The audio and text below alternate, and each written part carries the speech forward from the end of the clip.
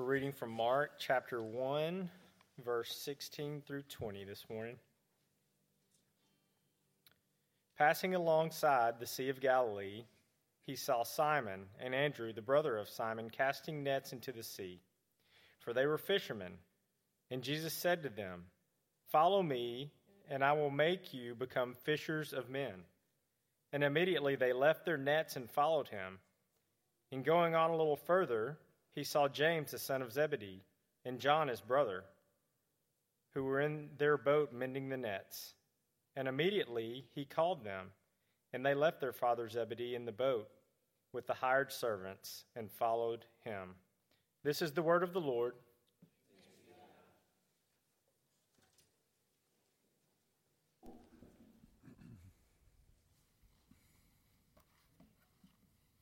If you would bow with me. Father, we thank you for your word, for the privilege of studying it. Pray you would write its truths on our hearts.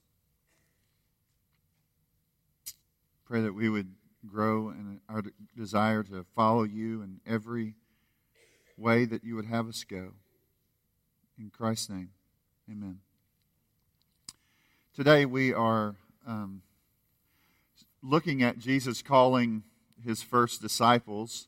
There'll just be four mentioned today. And as a result, we'll kind of talk about what it means to be a disciple, be a follower of Jesus. And hopefully that will come out and you will think about that more clearly. Really, when you think of a disciple, you could think of it in the, one maybe as an apostle, like the 12 apostles or the 12 disciples, or you could think of it more broadly, which today we'll be speaking more broadly of that in a lot of the application, because we're thinking of being a disciple is the same as being a follower of Jesus, the same as being a Christian. And so I think it's important for us to understand that, because we are in a country where some would call America a Christian nation.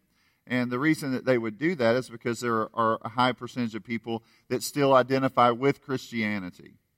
And so if you were to look up in the Pew Research Center, Protestants, there are like 40% of the population, 29% of the population is like unaffiliated with anything. They kind of are called nuns. Sometimes people say that. 21% Catholic, and then you kind of go down from there. But because of that, people will say something like, it's a Christian nation. If you study some of the history of kind of what's going on in the present, you'll find out that membership in houses of worship has fallen since 1999 from 70%, and then in 2020 it's down to like 47%. So there's a decline in people regularly gathering for worship. And one Gallup poll, they say that the church or organized religion has declined significantly since the 70s. And so I would be curious as to see what between 2020 and 2023 what that looks like. Because if you kind of study that and think about that, or you just visit with people, you'll find out that there's just a lot of decline going on in that regard. And so when we think about someone that is a Christian or a follower of Christ or a disciple of Christ, I think it's important for us to consider what is that. Because just because you answer in a poll, "I'm a Christian," doesn't mean you're a Christian. That's just a reality that we need to understand and need to grapple with. And so what we need to think about today is that our culture is very much, it's very easy to join things. That's just a reality in our culture. You can join Facebook and have instant friends or whatever you want to do. Or you have joined something and you have followers or whatever it might be. Joining things is something that is very common in our world. And we have, if you were to look at the all of the passwords in my password protection kind of thing or whatever, I mean, there's probably 100 and something passwords and stuff, because there's all of these things that somehow or another, or at one point in time, I was involved in, and I'm just loaded up with all of those things. But when you think about Christianity and you think about what it means to follow Christ, it is not just like you have membership in something or you're paying a monthly fee to something. which some of you may have, $200 a month in monthly fees that you pay. Or it's not really, Christianity's not really a thing where it's like I am a Christian and then I'll take a break from that. Like some people are like, take a break. I need to take a break. Well, Christianity's not a take a break from that. Following our Lord is not a take a break. I don't take a break from Him. And I don't take a break from His people, because He has called us into His body, into a relationship with His people. When you think of someone entering in baptism, they are entering into the covenant family of God, the people of God. They are identifying with the people of God. And as they take the Lord's Supper every week, they are continuing in that faith relationship with Jesus Christ, but also with the body of believers, the church. And so I think it's important that we understand that. Acts 11:26 says, "And when he had found him, he brought him to Antioch," speaking of Paul. "For a whole year they met," this is Paul and Barnabas, "with the church and taught a great many people. And in Antioch the disciples were first called Christians." Why? Because they were followers of Christ. Their lives were identified with the Lord. And so I think it's important that we understand that and we grasp that. Following Jesus, being a believer, being a Christian, all of those things, those are all like synonymous terms. And so I think it's just important that you and I say to ourselves, like, where are we in relationship to Him? Do we know Him? Are we walking with Him? What does that look like? Well, we'll certainly be walking with His people. That's a clear thing. We will live a life of repenting and believing, as we talked about last week. We will commit our time, resources, and talents to the things of Christ. That is part of it. It's a whole life change. Repentance is a change of life. I go from trusting in, relying on, finding my satisfaction in things that will never satisfy, to trusting in and following the Lord Jesus Christ for all of my life. So I think it's just important that you and I both understand that today, that we are talking about following Jesus, not just claiming to be a Christian. Remember, in Mark, the gospel appears in the person, Jesus Christ, the Son of God. There are witnesses to that. John the Baptist, the prophets, the Father, and the Spirit. Last week, we talked about as His public ministry came to fruition, you see the when, where, and how, and then the what of Jesus' public ministry. What was the message? The time is fulfilled. The kingdom of God is at hand. Repent and believe the gospel. And then repeat. That's what we said last week. And then repeat, and repeat, and repeat, and repeat. And you are following the Lord Jesus Christ. He is the King. If you are a subject of His kingdom, you will follow Him all the days of your life. You are not taking a break from Him. He is your Lord. He tells you what you ought to do. And not only that, He's a benevolent King who wants best for you. And so whatever He tells you to do is not for your demise or for some difficulty in your life, but for your good. So He's calling you to follow Him, and He's calling you to follow Him, but you know that all along the way in the Gospel of Mark, He is going to the cross to die for His people and then come forth resurrected, and they continue, of course, following Him as He leads and guides them all throughout the rest of the history of the world and beyond. And so today we're talking about, again, the following aspect of, or our concept of following Jesus, which we see in this text. So look at the example. So in light of that, as we think about following Jesus, the example are two sets of disciples here. And we first have Simon and Andrew. So look at verse 16. Passing alongside the Sea of Galilee, he saw Simon and Andrew, the brother of Simon, casting a net in the sea, for they were fishermen. Now, this is not the first time they had heard about Jesus. If you were to just note 135 through 42, we understand that they had had some kind of encounter and some knowledge of Jesus. And so you could go back and look at that. And so they're familiar with him, but this is unique in that he is calling them. He's calling them to himself. He is saying, follow me. As you kind of think about what's going on here, you see he is at the Sea of Galilee, which tells you where he's at in the northern region of Israel. If you were to go to the Sea of Galilee and look at it, it's not that large of a place. It's 7 miles wide and 13 miles long. So it's not a huge, we think of it as a sea, but it's a smaller place, but it was central to the first century, and there are many things that you could learn about it. Josephus said of it, it had pure sweet water and many species of fish. The soil around it was fertile. The weather was nice. You could produce fruit there and different produce 10 months out of the year. So it's a really nice place that they lived. It's a pleasant place to live. There was great economy surrounding that. And so these two, Simon, who will later be called Peter, and Andrew, were casting their nets. And they were fishermen, which makes sense in that area. So we're going to kind of flesh that out, but I just want you to think about a few things about them.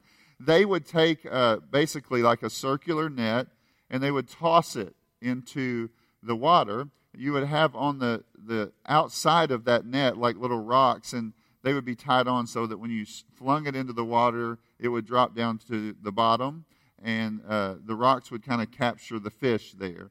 And then I read one person say this week that they would have to kind of dive down, put those rocks together, and then drag the net back out.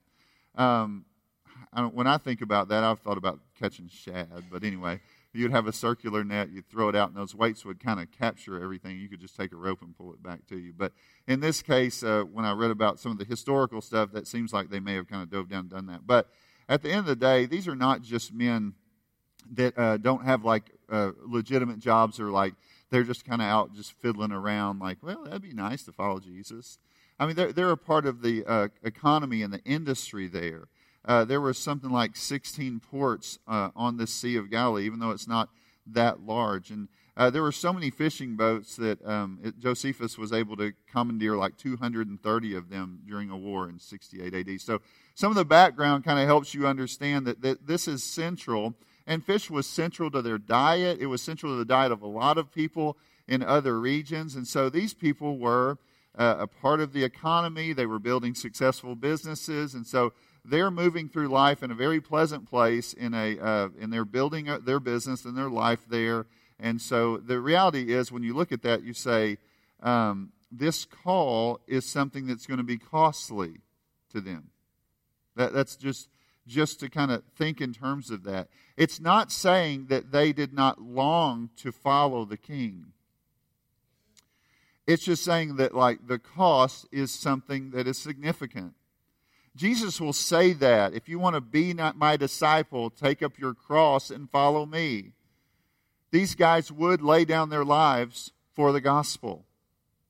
And so I think it's just helpful for us to say, you just know that when you are thinking about following Jesus, there is a counting of the cost, and there's also this idea that you say it's both a costly thing, and then it's the most amazing thing you could imagine. Because what happens is the scripture, Jesus will talk about in the scripture a parable of someone who sells everything he has to get that pearl of great price, to experience relationship with God through our Lord Jesus. And so we understand that, but I just want you to kind of get that in your mind. Following Jesus is something that caused them to when he speaks to them, look in verse 17, he says, follow me, and I will make you fishers of men. And immediately they left their nets and followed him. So they had to pick up and go.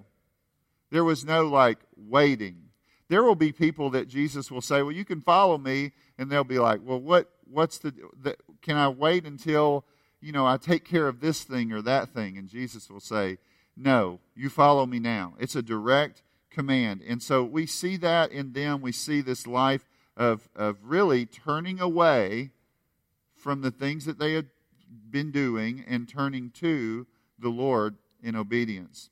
Matthew 10, 16 through 20 says, Jesus, speaking to his disciples later, said, I'm sending you out as sheep in the midst of wolves. So be wise as serpents and innocent as doves. Beware of men, for they will deliver you over to courts and flog you in their synagogues, and you will be dragged before governors and kings for my sake to bear witness before them and the Gentiles. When they deliver you over, do not be anxious how you are to speak or what you are to say, for what you are to say will be given to you in that hour. For it is not you who speak, but the Spirit of your Father speaking through you.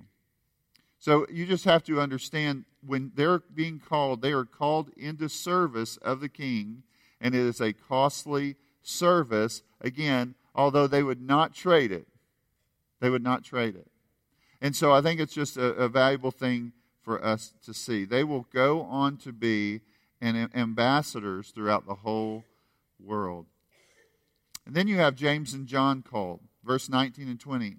And going a little farther, he saw James the son of Zebedee and John his brother, who were in their boat mending the nets, and immediately he called them. And they left their father, Zebedee, in the boat with their hired servants and followed him. So what do you see here? You see not just leaving the nets, which they do. When they're mending their nets, they'll drop those. But also they're leaving their father. And for some people, you have different relationships with your father. This may not mean that much. But they're working with their father all the time. Their family business is kind of there. You see there's hired servants. Again, we're not talking about people that have nothing else to do. It's not like sure, I'll follow. That sounds like a fun thing for the moment. But it's something that they're leaving something. They're leaving the history.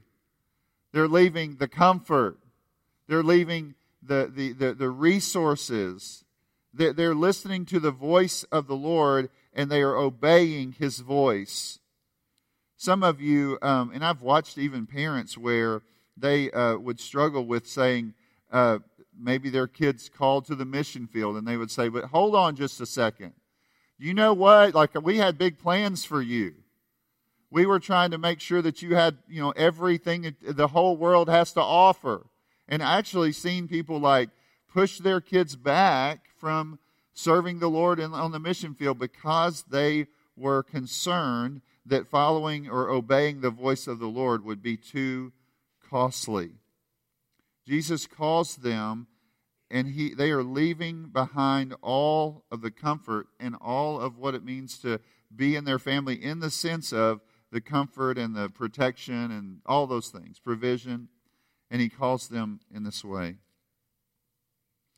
The other thing that's interesting here is it's different. He's doing this where people would follow leaders in that time period, maybe a rabbi or something, and it was kind of like they might say, oh, I like what that rabbi's saying, I'll just follow him around. But Jesus here is saying, you follow me. He goes after them. He pursues them and calls them to himself. It's a unique thing.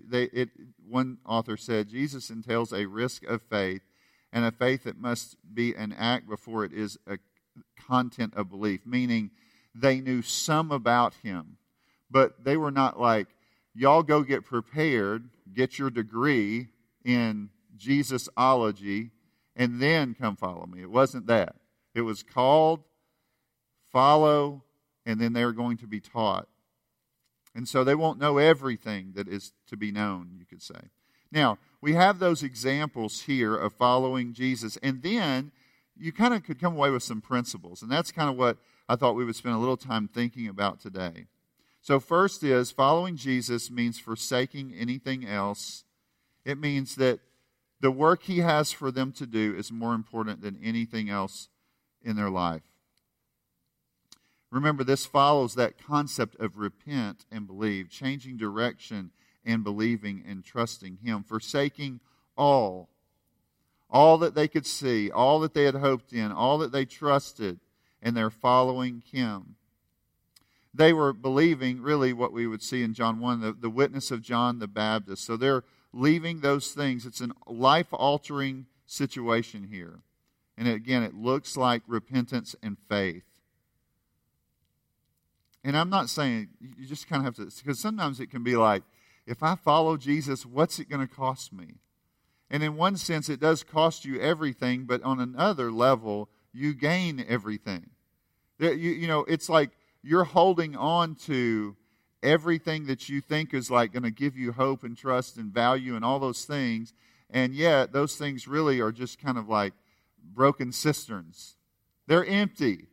They will not fill you. They will not satisfy you. They will not protect you. You don't want to do that. We don't want to live in such a way as that would be the case.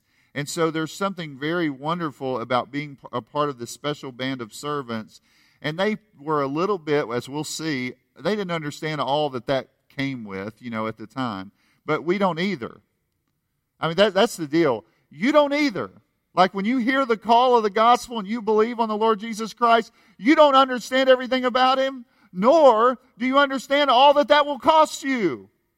It is a reality that we kind of get the knowledge of those things as we move along. And for some of you, you know what that cost is like.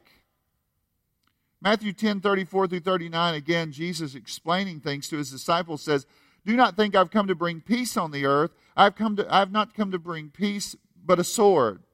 For I have come to set a man against his father, and a daughter against her mother, and a daughter-in-law against her mother-in-law, and a person's enemies will be those of his own household. Whoever loves his father or mother more than me is not worthy of me. Whoever loves his son or daughter more than me is not worthy of me. And whoever does not take up his cross and follow me is not worthy of me. Whoever finds his life will lose it, and whoever loses his life for my sake will find it." So you see in this text, like when you're looking at it, is there are costs. You can't put your family above Christ. I mean, that's an important thing to say. You can't put your family above Christ and His kingdom. You can't put building your own life and your livelihood in your family and all those things and say that is the most important thing. Following Jesus is a commitment to Jesus and to Jesus alone, in the sense that you are first and foremost committed to following Him. Does that mean that He wants you to abandon your family? No, it just means that if it comes between you and your family, which we've watched this, Anna and I have talked about this a lot, even adults that get older, and they're sitting there at 60 or 70 years old, and their kids begin to rebel against Christ, and they side with their kids and not Christ. Why? Because they treasure their kids more than they do Christ. That's why. And that is a frightening place to be. Because at the end of the day, your kids are not your Savior. They are not your hope. They are not your future. They are not what you're building your life on. And he's saying the same with parents. There are people I've known that their parents carried so much stroke in their life that they could do nothing but what their parents thought they should do. And so everything was centered around daddy or mommy or whoever. And Jesus is calling them, you see, in this case, these disciples to follow Him in an ultimate way, even if it costs you some of your relationships. There are going to be people in your family that do not love Jesus, and therefore it will be trouble for you as you identify with Him. Now, another thing just to say is following Jesus. So we got their example, but now we're just saying, what are some of the principles? The second principle would be this: following Jesus was a call to go man fishing. And there was a book I read, that's what it was titled, Man Fishing. I thought, that's an interesting book. I would have never really thought of it being called that, But it's like being a disciple-making disciple. Listen to that. Being a disciple-making disciple. That would be in your family. That would be outside your family. That is wherever you go, a disciple-making disciple. It's saying that you're going into the world. They casting your net, spiritually speaking, to reach the lost. You're slinging that net. And that could be on Sunday morning teaching a class of children about the gospel. That can be me up here preaching. That can be somebody that works with you or for you in the workplace. That could be in your family worship as you're explaining the gospel to your children. All of those things, it's an all of life casting of the net. It's an all of life sharing the gospel. It's hoping to get in your heart and your mind that you are not just called, listen, you are not just called but commissioned. To be called is to be commissioned. I remember growing up meeting people that have told me before, well, we just were told to bring people to church, but really there's an element to where you gather here to get rooted and grounded in the gospel, and you scatter to go and make disciples. Every week you gather and you're trained up in those things, and you scatter to go out and share the message of Christ with others. The Scripture says in Acts 1:8, but you will receive power when the Holy Spirit has come upon you.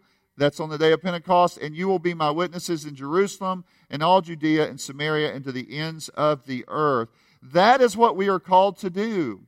You are called and commissioned. Don't ever think that some people say, well, I'm a Christian, but I don't speak about my faith. I'm a Christian. I don't want to share things about Jesus. I don't want to talk that much about it. It's a private thing to me.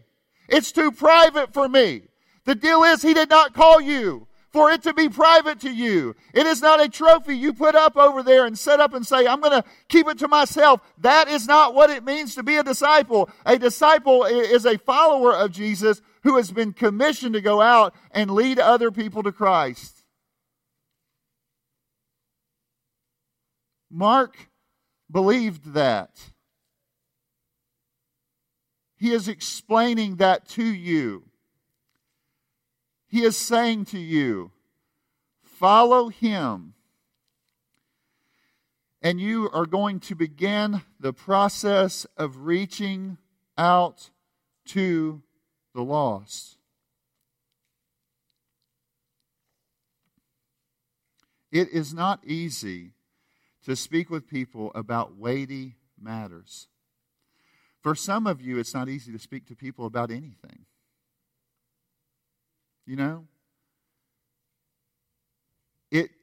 For some of you, it would be like a step of faith to actually interact with someone.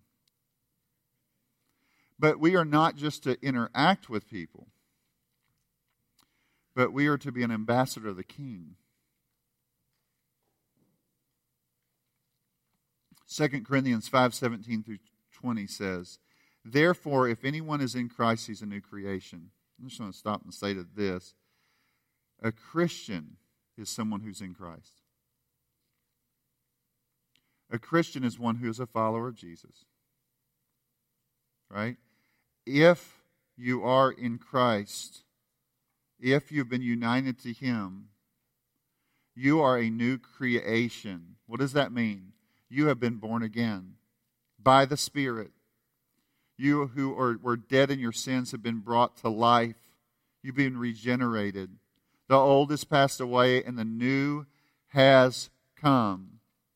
All this is from God, who through Christ reconciled us to Himself and gave us the ministry of reconciliation. So if you've been reconciled to God, you are a reconciler. In your home, if you've been reconciled to God, you are a reconciler. You are trying to present before them as little Christ, as ones who have been empowered by His Spirit. You're trying to model. Christians, that's kind of the idea. Some people would explain it that way. It's like you are now empowered by His Spirit. You are leading other people to believe in Him. You're a messenger of that. You're the messenger, you're the ambassador, you're the representative of Jesus. Maybe that's a better way to say that. You're a representative of the kingdom. You are looking to others, and when you go out into the world and you're looking at them, you're saying like, when you see an ambassador, they look the part, they speak the part. That's the idea there. And they are doing what they need to, both in their words and their actions and their lives, in the way that they love, in the way that they give, in the way that they serve. All this is from God, who through Christ reconciled us to himself and gave us that ministry of reconciliation. That is, in Christ, God was reconciling the world to himself, not counting their trespasses against them, and entrusting to us the message of reconciliation. Therefore, we are ambassadors for Christ, God making his appeal through us. We implore you on behalf of Christ, be reconciled to God. As one who has been reconciled, you are now going out as an ambassador of the message of the kingdom. You're calling people to put their faith and trust and hope in the Lord Jesus Christ, to identify with him in baptism, and to walk with him all the rest of the days of their life. Followers are net casters. Followers are seed throwers. Sometimes I become insensitive or unaware, I don't know, and I just don't even think about those things. And it's scary to me to think, why would I not see opportunity?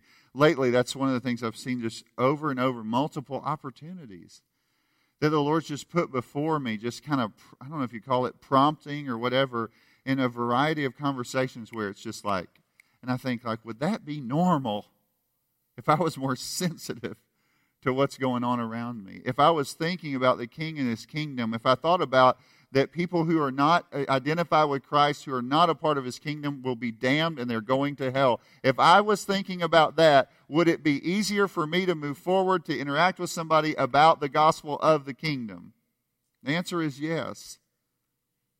And we as followers are not only following Jesus, which may be, at times it's very costly, and at times it's certainly difficult.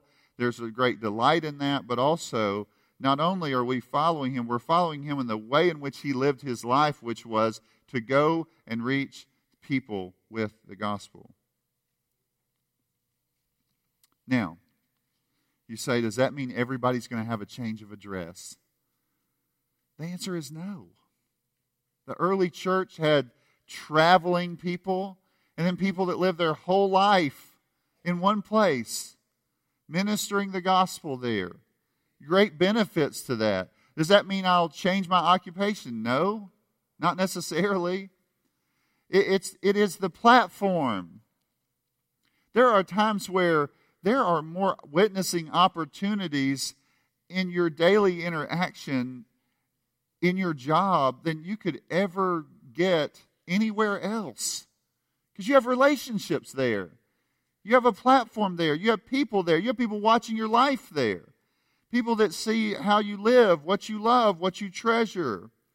People that have conversations with you about every level of their life.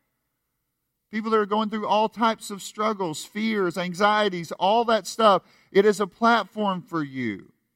So following Christ is something, it's a journey. It's both wonderful and frightening. It is a call that Jesus, when he calls you, it is something where you are to come. It is immediate. It is not, I will do it when I have time. When there's not anything else going on. Or maybe when I'm not that busy in the summer, I'm off from school, I'll follow Jesus. It's not that. He calls you to himself. And when you see him call someone to himself later throughout the New Testament, they will all be called the called. Christians will be called the called. Those who've experienced the call. They've been called to the Lord. Romans 8:30 says, and those whom he predestined, he also called. And those whom he called, he also justified. And those whom he justified, he also glorified. The call would carry them throughout the rest of their life. And the called, you could say, are the ones who are out calling people. Calling out to those in distress. Calling out to those in darkness. Calling out to those who have no hope. Calling out and telling them that the King has come and the King will return. That he came, he lived, he died, he was buried, he rose again, and he's going to return to bring all of his people together to himself and restore order to everything. And so we do that. We call out to others. We're commissioned. We're the called who are commissioned. Again, we've read this. I read this earlier. But Matthew 28:18 through 20 says, And Jesus came and said to them, All authority in heaven and on earth has been given to me.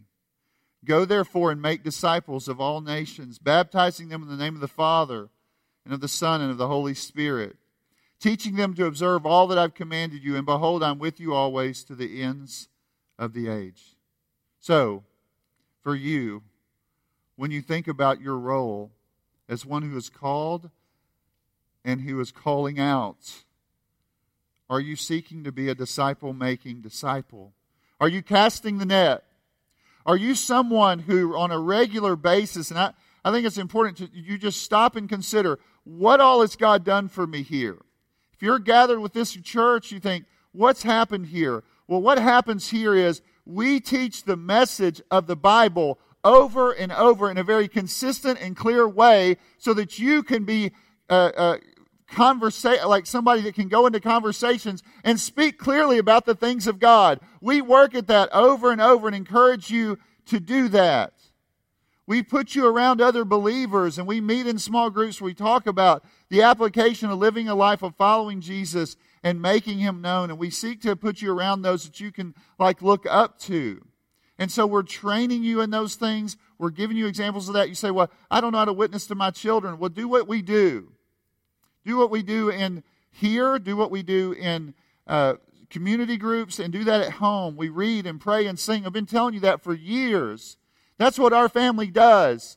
Every night we read, we pray, we sing. About what? About the gospel. We are witnessing to our children every night. We are proclaiming the message of the gospel every night. We are praying for God to save them every night. We come here every week in this service to say to you, believe on the Lord Jesus Christ. We set that before you. It is life. We go to small groups and we sit down together and we have studied the gospel of the Mark and we sit down and say, here's what it says. Believe it. And we're doing all these things so that you can be a disciple-making disciple. We want your family to be a family of disciple-making disciples. We want this church to be disciple-making disciples. We want this community to be impacted by disciple-making disciples. We want the world to be transformed by disciple-making disciples. And we're doing this in a way to help you grow in that. The Apostle Paul, speaking of that call to be a disciple-making disciple, a follower, a Christian, said, I am under obligation both to Greeks and to barbarians, both the wise and to the foolish, so I'm eager to preach the gospel to you also who are in Rome. For I am not ashamed of the gospel, for it is the power of God for salvation to everyone who believes, to the Jew first and also to the Greek. For in it the righteousness of God is revealed from faith to faith, as it is written, the righteous shall live by faith. Let's pray. Father, we ask that you, by your grace and for your glory, would raise up followers here, not false converts, not fake Christians, but genuine, Spirit-empowered, Spirit-regenerated people who believe the gospel, who treasure it, who understand what it means to be called of God and then commissioned. We ask you do that and that you would lead and guide them into the dark places, into the places where there's light but not needs to be more, into every place and every spot throughout the places that you lead them and guide them. We ask you would do that, and you would do that with this church, and you would use them in a powerful way for your glory, for your name. In Christ's name, amen.